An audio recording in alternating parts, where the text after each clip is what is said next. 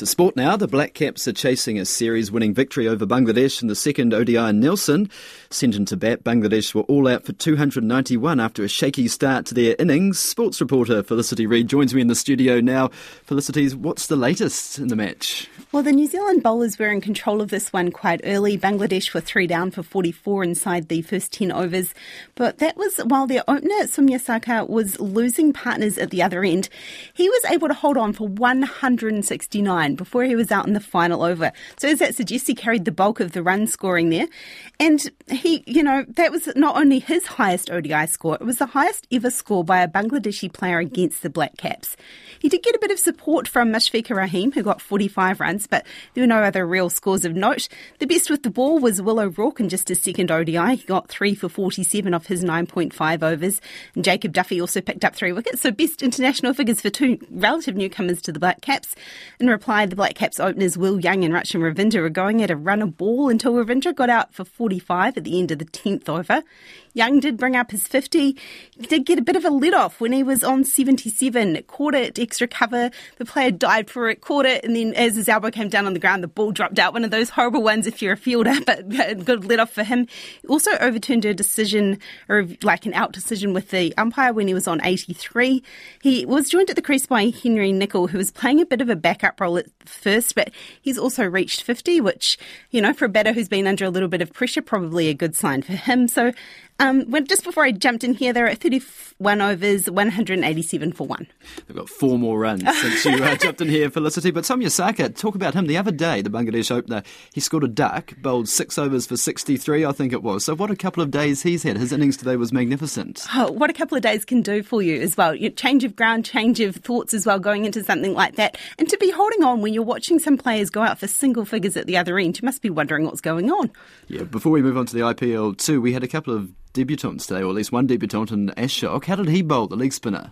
Yeah, so the Aucklander picked up a wicket. I mean, good for him, right? Getting a late call up into the Black Caps. What a show for him to come in somewhat interesting conditions as well. I think at the start maybe he was thinking, this is pretty good, as he's watching his teammates take wickets, but he eventually got in on the action as well. Yeah, some big money came New Zealand cricketers' way last night in the IPL auction, and we spoke yesterday about Daryl Mitchell. He was your pick as a dark horse for one of the franchises to pick up. You were right on the money, Felicity. Yeah, Daryl Mitchell became an overnight millionaire when he was picked up by the Chennai Super Kings. That's the team coached by former Black Cap Stephen Fleming. So he was successful with the bid of $2.7 million for the 32-year-old. It's a club that has got a few other New Zealanders there as well, so he's going to join up with some familiar faces. One of those is Rachin Ravindra, who went just above his base price as well. He went for $350,000, which I thought he was going to go for more.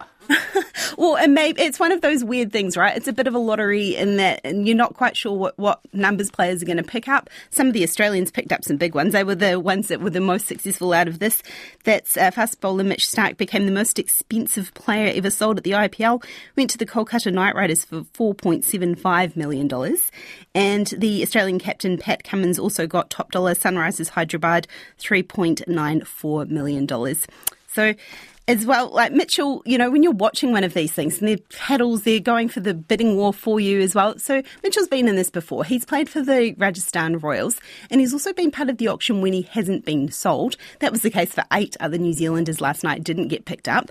But, he's been said last night was quite a special night for them because when you've been involved and you've seen both sides of it, to become that much money overnight, he can say, but so a couple of centuries against India at the recent World Cup would have put him in the spotlight for these Indian teams, but he thinks his selection is based on a bit more than that. Very grateful for being in this position at 32 years old and experiencing a number of years in domestic cricket, both with Northern Districts and Canterbury, to be able to get an opportunity to play for New Zealand. And I guess I recognise how important domestic cricket can be to help you learn your game over a period of time, go through some good years and some bad years so that it helps you, I guess, perform on the world stage for New Zealand, which allows opportunities like this. So that money hasn't come to him quickly. It has been years of toil to get there.